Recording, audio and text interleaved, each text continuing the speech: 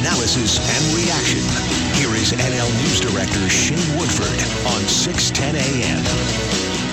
Good morning. Thank you for tuning in. Overcast gray day here in Kamloops. We've got a packed show ahead. We will discuss federal politics with Kamloops MP Kathy McLeod, her thoughts on possibly facing Terry Lake, and more. Then a first-of-its-kind conference is tackling the very serious issue of mental health challenges for our first responders. We'll dive into that. And, of course, we're also going to break down at length last night's by-election results in Nanaimo, what happened with the winning candidate, NDP's Sheila Malcolmson, a little later in the show. But first up, Kamloops North BC Liberal MLA Peter Millibar joins us. Good morning, Peter. Good morning, Shane. Good to be on. Yeah, thanks for coming on. Okay, man, you are no stranger to running campaigns, civic, and now at the provincial level. You've got a good head for strategy. Your thoughts on how things unfolded in Nanaimo? What went right for your party and what went wrong? You know, I think a lot went right. We gained our vote by about 9% over the last election. I think, we did just about everything you could do to really try to generate, and we have a stellar candidate. Tony is just a first-class guy and a huge community booster for Nanaimo. The NDP, everyone knows, they're very well organized. When you're talking about a riding they've held for the better part of 50 years, they, to their credit, tapped into that support base and that volunteer base and made sure that they didn't take it for granted. So, I think we did everything we could do, and what we needed was the NDP to maybe take it a bit of a night off, and they didn't. I was caught by Tony Harris's comments. I caught him on an interview last night on one of the TV stations, and he mentioned about how he was working for Nanaimo and really focused on local Nanaimo issues, and that's where he was kind of spending his time and his energy, and that's what he wanted to do. And to some degree, fair enough and good on him. But I wonder how much of, and we've talked about it in the build-up to the by-election, that it's local issues that dominate in a by-election like this. But I wonder how much of the provincial issue of the government was at risk of falling in a strong NDP riding that kind of played in and swamped over what would have been maybe a focus on some local Nanaimo issues. Would you agree with that or no? I was in Nanaimo 2-3 times, and over the course of from summer all the way through when Tony first announced to even campaigning for him, and that didn't seem to be the overlying feel in Nanaimo. I think in Nanaimo people were very much focused on what was going on locally. I think Tony's right about that, and we obviously understood the ramifications, and I think that the ramifications is what helped to motivate the NDP to make sure locally that they had their support out and identified and out, and the fact that we went up by 9% would indicate we did a very good job of identifying our base. We were phoning, we were door knocking like never before, and we made sure we were getting them out as well. And probably the biggest story is the absolute collapse of the Green Party, and they can spin it however they want, but the reality is I think people are having a very tough time discerning the difference between the Green Party and the NDP. They've voted 100% of the time with them so far, and I think that's starting to show now in how people's voting patterns are going to be moving forward. Yeah, I was wondering about that too. I mean, again, it's one by-election, but if we get a provincial election that is framed as a neck-and-neck race between John Horgan and Andrew Wilkinson, and it becomes, okay, we either have to defend the NDP government from one side of the spectrum or push the Liberals over the top on the other side of the spectrum, my assumption would be, based on what we saw in Nanaimo, that Andrew Weaver's party might take it on the chin, which I think from his perspective should be a little concerning. Well, I would think so. I mean, all the marketing in the world, last election we kept hearing about this great breakthrough of the Greens because they jumped to, 18-20% provincially. The reality was, other than the 3 ridings that they won in, one was a held riding, they continually came in third, I think, just about everywhere across the province, as they traditionally have. So only in Canada, I guess, is still coming in third considered a breakthrough. And I think what's happened now is, 2 years now of continual voting of the Greens with the NDP has made people realize, well, why am I voting for a third party if they're going to do lockstep what this other party's doing? We might as well vote for more traditional lines, and I think that's what was reflected in Nanaimo. There was obviously a very telling result in the PR referendum that said people aren't necessarily warm to the idea of nonstop coalition government as well. So I think those factors, Mr. Weaver and the rest of his MLAs are going to have a hard talk with their base, because I would suggest that their base, despite the the rosy view Mr. Weaver's trying to paint on it right now. I would say the base is getting very worried that their identity is getting swept away by continually supporting LNG and party with Site C and speculation tax now and everything else. Let's talk about your party's identity. There's been some chatter out there that that some of the baggage from the last 16 years continues to kind of stick and drag the party down. There needs to be some fresh blood, some fresh ideas. What's your take on that? I think that gets overstated a bit. There's a lot of experience in that room. There's a lot of new people in that room. There's 10 of us that just got elected in 2017. I believe there's 15 that got elected in 2013. So out of 42, that's 25 of us that are all, 5-6 years in or less. Of course, there's a bit of experience, but if you look at the candidates we ran in the last election as well, we did run diversity and youth, and unfortunately, we ran them in very hard-to-win ridings, and I think we as a party need to recognize that and make sure that we are continually trying to reinvigorate, but, it's not something that we're avoiding. It's something we embrace and something that we definitely try and strive to. You look at Tony Harris, he's 35 with a young family, another third baby on the way at the beginning of March here. It's definitely that we do have that ability to attract those younger entrepreneurial spirit people. That really does speak to what our core of our party is. We just need to get them into ridings and get them into a winnable situation. But what about some of the stuff that seems to stick to the party? I mean, to some degree, money laundering, to some degree, the Craig James fiasco, things like that. Is there a sense that you got to shed some of the old blood to kind of fully release some of that stuff so that it doesn't really stick to the Liberals, or no? Well, it's interesting with everything going on in the legislature right now. Let's be very clear. This is about staff for the most part. This isn't about MLAs. In 2012, it was our party that brought in the reforms that would show MLAs' expenses online, and people can go and look up all of my receipts and all of my expenses, as soon as they get paid out. And that was our party that brought that in for all the MLAs. What was missed in this was the legislative staff. We've acknowledged that obviously it's worse than we thought it would be. Whether or not they're criminal or not is somewhat irrelevant in the court of public opinion. I think everyone agrees that a lot of these charges, within policy or not, should not be happening. And so we need to address that. We need to clean that up. That's what we're calling for, to move forward. And it takes all parties to move this forward. The Premier on one hand is running around telling everyone there's nothing I can do as Premier, yet he's still trying to put it all at our feet when we were in power. Well, which is it, Mr. Premier? Are you actually unable to unilaterally do this as the Premier?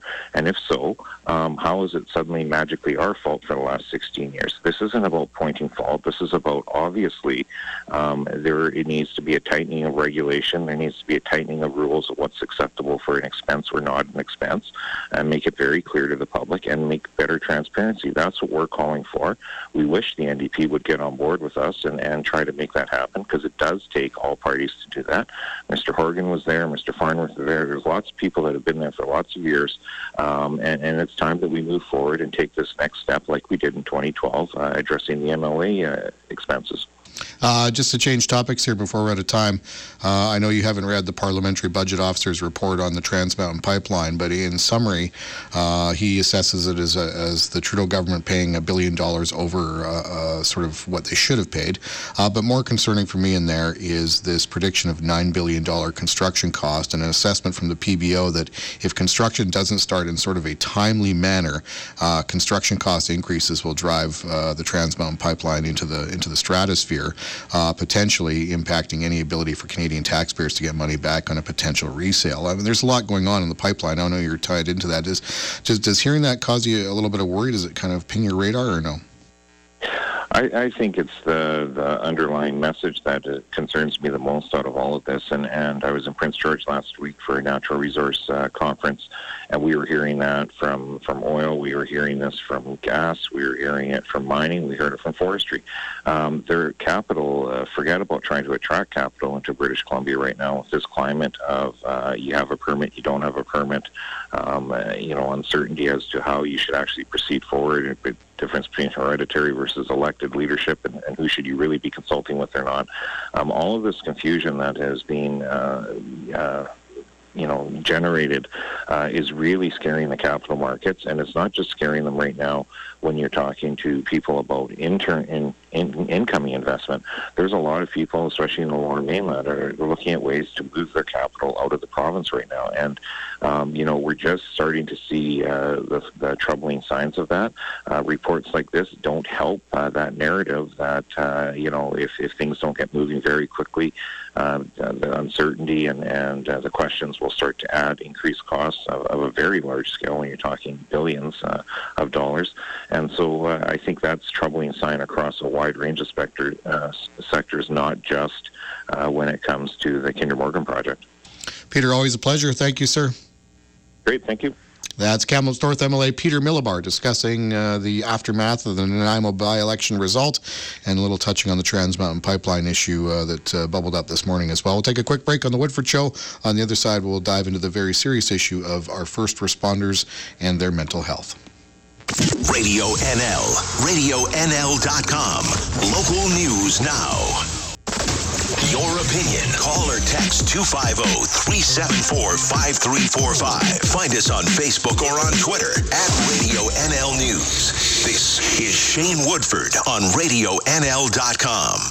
Good morning and welcome. We're a day removed from a day where we spend focusing on mental health issues with Bell Let's Talk, kicking over social media yesterday. A lot of encouraging growth and support on that front. And one of the places where mental health issues need to be addressed is among our first responders. Real pleasure to be joined on the program by the Vice President of the BC Professional Firefighters Association, Steve Farina. Good morning, Steve. Good morning. A very important issue, I think. First responders, be they firefighters, ambulance paramedics, whomever, you guys deal with a range of stuff that can be extremely traumatic. In a culture where over the last decade or so, I think we made a lot of headway, but there was a time when things were very held inside. We didn't talk about it a whole lot, especially us guys, and we made a lot of growth there, but still a lot of room for improvement. There's going to be a conference dedicated to discussing and dealing with this issue of first responders and mental health. Tell me a little bit about that. That conference is going on right now, and so we've got leadership from all over British Columbia, from all of the first responder organizations. We've got, like you said, police, fire, paramedics, dispatchers, Canada Border Services. We've got mental health professionals, fire chiefs, chief of police or chief of paramedics from for Canada, and they're all gathered here to basically acknowledge that stigma still exists. You mentioned that stoic work culture that we've been battling against for years. We're starting to, get chinks in the armor there. We're starting to break that down. And I think this is kind of like the pivotal moment where we bring all of the resources that we developed from that steering committee, the BC First Responder Steering Committee, and we're putting it together so that people can implement it in their workplace. How do we tackle the issue on obviously, shedding the stigma, pulling it out into the light, getting the message out there that people aren't alone, that there's resources, there's help, they can talk to people, all that kind of stuff is very, very important. But how do we take it to the next level? Is it building resources within the workplace? How do we deal with it, especially for you guys on the front lines, be it, again, paramedics, police, fire, whatever? Yeah, I think, the hashtag that we built out, that anti-stigma campaign, which is internally focused at first responders, that share it, don't wear it piece, that's where we have to start. We have to normalize the fact that it's okay to reach out for help. There's no shame. It's a courageous and strong move to put your hand up, to say 25 years of accumulative trauma it's taken its toll, and I need to talk to somebody. And having those occupationally aware clinicians, the registered clinical counselors, the registered psychologists, ready to receive us and understand the complexity of that. Everyone has life stress, but you couple that with the trauma that we see on a daily basis, it is a complex onion that needs to be peeled off, very carefully. So we have to have those resources that understand our culture, understand our language, and understand what we're exposed to. How do you build that in? Like, for example, in a firefighting outfit, do you have some kind of workplace resource compensation ability to say, okay, listen, I just need to take some time and talk to somebody, so the ability to take a week to do that, or whatever the deal is. Is that part of the equation here that's missing or no? It's a multi-pronged approach, and it starts with awareness. So being aware that this job can actually affect you and acknowledging that. You mentioned that suck it up, buttercup kind of mentality that we used to have. We have to kind of break that down and say, you know what, this is going to affect you. This job changes you. doesn't matter who you are, you come out a different person on the other end. But you have to have that education component. You have to have those post-critical incident stress diffusings where you normalize the stress reaction, you provide resources, self-care. And we also have peer support layered into that, where we have peers with that lived experience that we can lean on and get connected and refer on to resources. And then, of course, you mentioned the actual time off. And I think that's where we're still struggling with that. We're a helper culture. We don't put our hand up. We work through the pain. And I think we got to acknowledge that piece, is that it's okay to take a week off for self-care if you're feeling overloaded. And I use this analogy all the time: is we get these backpacks when we get tired, and every time we go to a traumatic call, you put a rock in the backpack, and it can get really heavy after 20, 25 years. Hell, it could get heavy after 10 years if you're working on the downtown east side. And to be able to recognize that and be able to put it down and get some help, I think that's really, really critical. Are you seeing progress in the last, say decade or so? I mean, I think there has been generally, you would know more about the first responders angle than I would. Are we seeing movement? And if so, to what degree and to what more degree do we need to see movement in the future? Oh, I think there's a massive cultural shift happening, but we still have a long way to go. The stigma still exists there, but we're building the resources, we're building the help, and it's very permission-giving. When you have someone that's been, fighting that fight for 25 years and they put up their hand and they get help and they get better, that provides hope and for other people and provides permission for other people to put their hands up. So we have these champions within our organizations that are getting help, and they're change agents. They're making a difference by, saying, "Hey, I'm struggling, but I got help, and look at me. It's a story of hope and growth." And that's what we're trying to build on. And that's where I think the culture is changing. How important is it not only to have this inaugural conference, but I assume the goal is to have it again annually every year after this? How important will this conference play a role in helping out not only in the awareness front, but creating some push to keep moving this ball forward? Oh, this is the leading edge. I would love to see this happen every year. This is the culmination of years of work from that steering committee to put all those resources together. And now we're bringing all the leadership together to go back to their organizations with the how to do it. Everyone knows there's a problem. They just don't know where to start because it is a big animal. And I think that's where this conference is really going to be great. It's going to be the impetus for change. There's going to be, here are the resources. This is how you implement them into your big, small organization. And we're going to support you through this whole process. And WorkSafe BC has been instrumental in driving this, along with all the first responder organizations. And the government as well has been very supportive. Excellent. Good stuff. Steve, thanks for taking some time to join us. Again, it's a really, really important topic, and not only for first responders, but for all of us. Our workplace here was recently touched by a mental health-related issue that resulted in a tragic outcome. So we feel the pain that I'm sure exists in your industry as well. For sure. I appreciate the time. Thank you so much. All right. That's Steve Farina. He's the Vice President of the BC Professional Firefighters Association. We'll take a quick break and jump back into politics on the other side. Federal this time as Kathy McLeod joins us. Local news now. Radio NL, 610 AM and RadioNL.com. You're listening to Shane Woodford on Radio NL 610 AM and RadioNL.com. Pleasure to be joined this morning by the Kamloops Thompson Caribou's Conservative Member of Parliament, Kathy McLeod. Kathy, good morning. Good morning. So a lot of rumors around town, I'm sure you've heard them, that Terry Lake, former mayor, former MLA, former cabinet minister, provincially was considering a run for the Liberals. He hasn't said a firm yes yet, but he has officially now confirmed that he is indeed mulling taking a shot at the candidacy for the Liberal Party. So your thoughts on possibly facing an opponent like that? So I think, first of all, I welcome hearing who's going to enter the race, whether Liberals, NDP, or Green, in terms of officially getting their names in and making that decision. But, certainly in terms of the Liberal Party, the biggest baggage of all is going to be the baggage of the current government's record. Yeah, and that was my thought too, actually. I mean, last time they ran against the Harper government record, and there was lots of other factors sort of there. This time it's going to be Trudeau running on his own record, and that's going to present a strategic shift for him. Do you think he's going to be able to sell himself after 4 years as being the top guy? So I think, certainly from my perspective, we can't afford another 4 years of this government. They have failed on so many fronts that I'm really, really concerned with what's going to happen, where we're going to go. So we're certainly going to work really hard in terms of both putting forward our vision, but making sure that they don't have another 4 years. And I mean, I could go on and on. International relationships have never been this bad. The fiscal situation is a challenge, and I think it's getting worse. They're certainly spending money that they don't have, and Canadians are going to have to pay for it. Interprovincial relationships, worse they've been in a long time. So, their record is, I think, a big concern. And I'd like to say about the Prime Minister, and I've said it a number of times, he's got a great bedside manner. So he's certainly someone that people like to talk to. But when it comes to actually being the surgeon doing your surgery, he's not the guy. That's a very interesting example.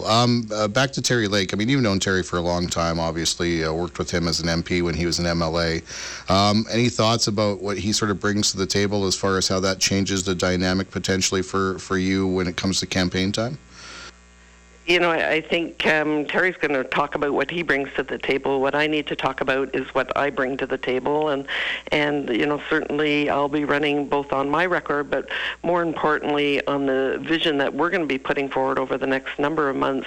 And on certainly, again, the Liberal record, which to me, I mean, what's going to happen in Kamloops, Thompson, Caribou is people are going to have to decide what they think of that record. And, certainly people in rural communities, the issues around things like, guns and backdoor registries and handgun bans, those things resonate with them, and they don't resonate in a positive way because they feel just targeted. These are, it's tools of their trade, and they feel targeted in terms of what the government's doing. So really, I welcome, obviously, people into the race. What I'm really hoping, and I'm seeing something, I felt it in the last election campaign, and I'm hoping that whole online environment, that whole, really sort of ugly world out there is really kind of troubling to me. And I think certainly what I'm hoping is we have lots of opportunity to run on, what the policies are, because clearly they're very different. How we need to tackle environmental challenges versus resource development, very different perspectives. But, I'm very troubled by, not the candidates, but an increasingly polarized and very sort of ugly online environment and otherwise.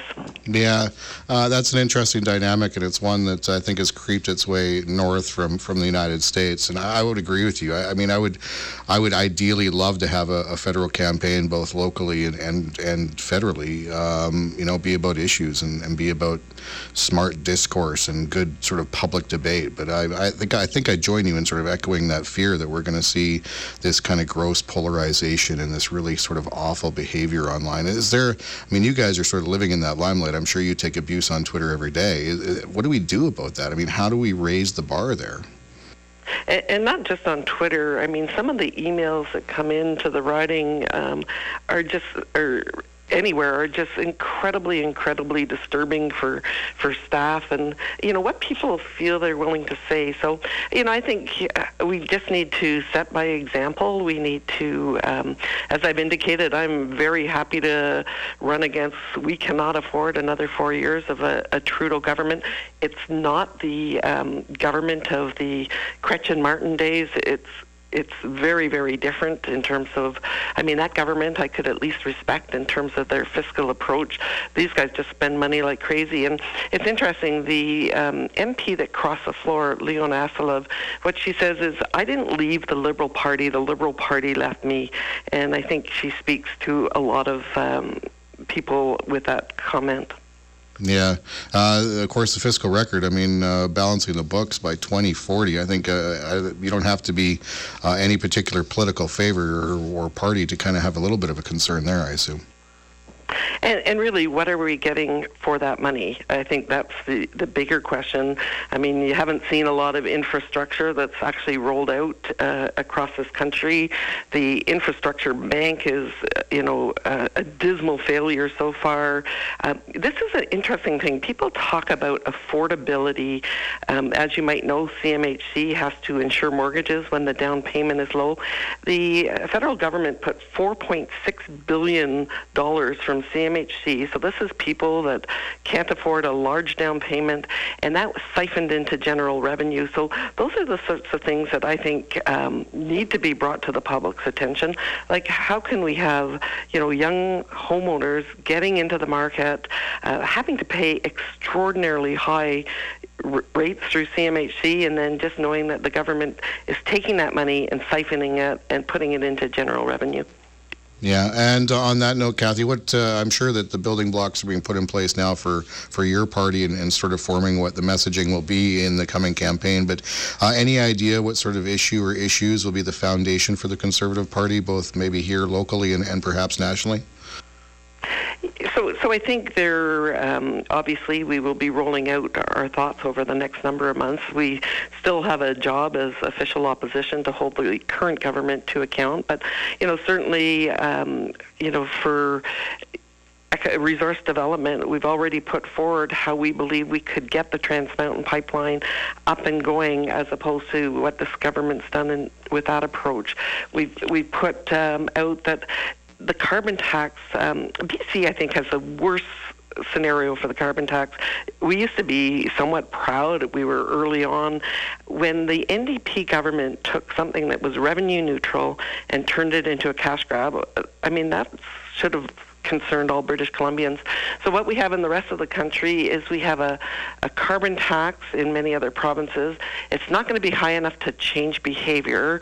There might be a check that comes in this year, but we've seen how quickly a government can turn what is a revenue neutral or almost revenue neutral carbon tax into a cash grab, and certainly we know that it's not been set at a level that's effective enough. So certainly I think people are looking to see what our environmental policy is going to be, but it's not going to be a carbon tax grab. It's going to be something that will be focused on the reduction of emissions, and it will be focused on other areas like, helping these cities that are dumping raw sewage into our waterways. So that's something that I think we need to really focus on as just one example. Message to Victoria. Kathy, or just and the St. Lawrence. Yeah. Just a last question to you on the federal campaign. You guys are facing some as yet undefined pressure on your right with Maxime Bernier and the People's Party. Is there a concern there that whether it's locally here or in other ridings across the country, that could pose a vote splitting problem and potentially kind of sewer you guys when it comes to the overall result, or no? Well, I think what is clear that a vote for the People's Party is a vote for Justin Trudeau. And I think in our riding, I think the Conservative Party typically aligns very nicely with what many in the People's Party are looking for. So I'll just leave it at that for now. Obviously, we're going to see the dynamics sort of shift over the next number of months. Perfect stuff. Kathy, always a pleasure. Thanks so much for taking some time. Really appreciate it. Thank you. And that's Conservative Member of Parliament for the Kamloops Thompson, Kathy McLeod. We'll take a quick break here on the Woodford Show and return to Nanaimo on the other side with the candidate who came out on top, the NDP's Sheila Malcolmson, joining us. Radio NL, RadioNL.com. Local news now.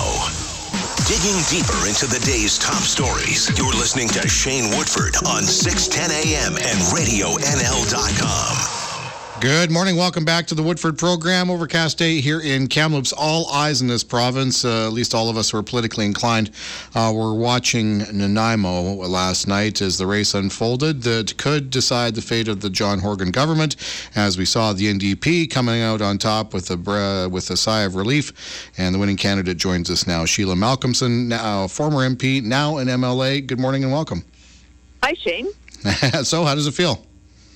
Fantastic, great relief, and super grateful to all the volunteers and voters that pulled this off. Yeah. Sheila, you're obviously no stranger to politics, but it's always a bit of a throwing of the dice, a bit of a gamble in politics in any election. But jumping from MP to MLA and having this by-election was a risk at some degree. You know Nanaimo very well. Where were you on nerves going into the actual vote count last night? Were you fairly confident? Were you kind of jittery? Where were you there? We knew that we'd done our work. And even just on the election day itself, we had hundreds of folks out walking, knocking doors, making sure that our supporters got out to vote, giving rides to the polls. But we know by-elections are squirrely, so this was a risk. The stakes were so high, and I'm just so honored to have had all the support of voters and volunteers, and really relieved that we're able to keep this good government going that's willing to invest in people here in Nanaimo. What did you hear on the doorstep? I know that again, by-elections can be a very unique animal. Was it local issues? What were you hearing as you went door to door as far as what people were telling you? When I knocked on doors, people knew who I was and knew why I was there. So the awareness of the by-election and the stakes involved were really high. The issues we heard, the problems we heard about were healthcare and affordable housing. That was, housing as number one. Rentals are super hard to find, really expensive.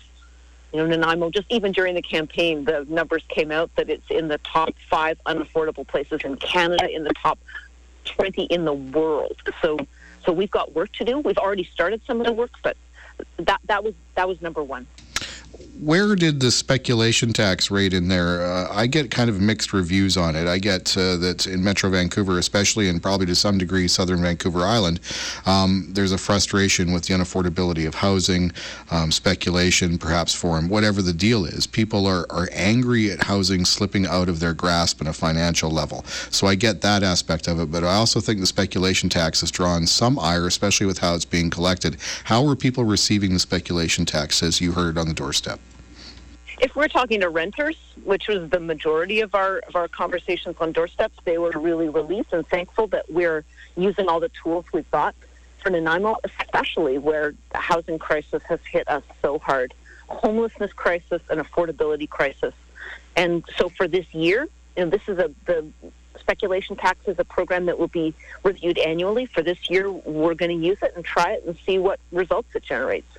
It's working in Vancouver and hasn't been controversial there. The folks that were concerned that it was going to affect them, on the doorstep, we would reassure them that 99% of people are not going to pay the tax. If they have the privilege of owning multiple homes, all they need to do is rent them out part of the year to avoid paying the tax. So it's absolutely optional. And that will give some relief, whether it's students at VIU or renters in the market. To have us taxing empty homes might give that incentives to owners to be willing to rent them out. To some degree, fair enough. And did you hear, my sense of it is there is some ire over the procedure of gathering the information. I think people are very eager to have speculators crack down on. I don't think this tax exactly does that, but it's supposed to force empty homes onto the market. Fair enough to some degree. But there's a lot of people now who are under this negative options billing where they're filling out information. I'm one of them. That just to say, hey, I'm exempt from the tax. There's other ways to do it. And I wonder if there's going to be some problems for the government there as people kind of get irate about how it's being done. What I heard from especially the younger folks in town is to fill out a form online that takes 3.5 minutes. That's not a barrier. If we haven't got it right, it'll be part of the annual review. I've got the finance minister's assurance that that's something that's built in, and as the MLA, I'll advocate for changes if necessary. But we inherited a crisis from the BC Liberals not acting on money laundering, not acting on real estate speculation, not investing in homelessness and affordable housing in the way that our community needed. And so I'm not going to back away from using the tools available to make life easier for folks. I just can't emphasize enough the bad conditions people are living in, how close to the line a lot of people in town are living because housing costs so much, and I'm not going to step away from looking after their interests. All right. Were you surprised by the performance or sort of lack thereof from the Green Party? I had a sense that Michelle Ney, I mean, the Greens, obviously, every party going in obviously is going to say, hey, we're in it to win it. But I think there was a sense from the Greens that they had locked down to some degree a star candidate, someone with a powerful local name, and that to some degree they were going to create some damage in the by-election result. That simply did not pan out. Did that catch you by surprise or no? You know, environment's my life work. It's my education. It's the reason I'm in elected office, and I talked about that a lot on the campaign, and I use that as a big part of my work federally. So I think people in the riding were well aware. I'm here to defend the coast, whether it's abandoned vessels or oil spill prevention or stopping the expansion of oil tanker traffic. So I imagine that had something to do with it. But as well, you know, I've heard from a lot of people how relieved they are to see the Greens and NDP working together and how much they want to see that cooperative relationship carry on. So I think the Greens can really, you know, take a compliment in the strength of the NDP vote as a endorsement for us continuing to work together.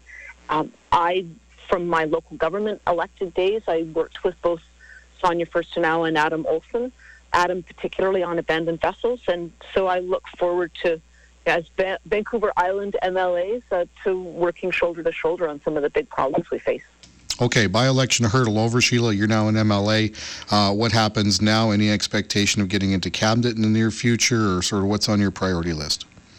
We've got a lot of work to do here at home, and working with the new council, with Mayor Krogh, with Nanaimo First Nation, we've got a lot of opportunity right here, and we want to change the headlines for Nanaimo. We're ready for some good news, and we're ready to act in this next year ahead. We've got some great opportunities for investment, whether it's the Harbour to Harbour Ferry, whether it's affordable housing developments. You know, we've got work to do. That's my real focus. I'm also really eager to move forward on the NDP's 2017 campaign commitment on abandoned vessel recycling, dealing with fiberglass, maybe looking at the success of the Cash for Clunkers model of program that Washington and Oregon did. Those were all campaign commitments in 2017, and I'm really keen to roll up my sleeves and get to work on that. Any commitment from Mr. Horgan as far as your role in his government, and to go back to the question of any idea of whether you'll get into cabinet in the near future or no? The Premier's invitation to me really strongly and reinforced by Leonard on his way out as MLA was, Democrats don't get a chance to implement a progressive agenda very often, so not as often as we'd like. So I'm really eager to do the work of, knowing well how to be an opposition MP in the federal Parliament. I'm ready to get to work implementing results and solutions for people here at home. That's job one. All right. Legislative sitting and budget is coming up. Are you excited to get into the House and begin getting sort of your head wrapped around provincial politics as opposed to federal? I sure am. It's going to be a really good challenge. Great to be there right at the beginning of the budget debate. Because that's where the rubber hits the road. This is a government that has been willing to prioritize spending on childcare, on education, on healthcare, and so I am eager to be in there advocating for Nanaimo and making sure that we carry on the good investments this government's been able to make here already. Well, there's not many by-elections where an entire province stops and watches what's going on with so much on the line. It must have been nerve-wracking, but congratulations on the win, and we'll see what exciting twists and turns provincial politics has for us in the next days and weeks ahead. Thanks for watching, Shane. That's Sheila Malcolmson, the NDP candidate, now NDP MLA in Nanaimo after a fraught by-election where she ran away last night with the win. That's it for the Woodford Show. Thank you for tuning in. We will be right back, same time slot tomorrow. Of course, the program name changes. Inside Politics coming your way tomorrow. We'll, of course, analyze the Nanaimo by-election and everything else of import on the political scene. We're also going to hear from Terry Lake and try and kick him off that fence and see if he'll commit to running federally. That and more in Inside Politics tomorrow. Where the interior stays connected. This is CHNL in Kamloops, a Stingray radio station. Radio NL 610 AM. Local news now.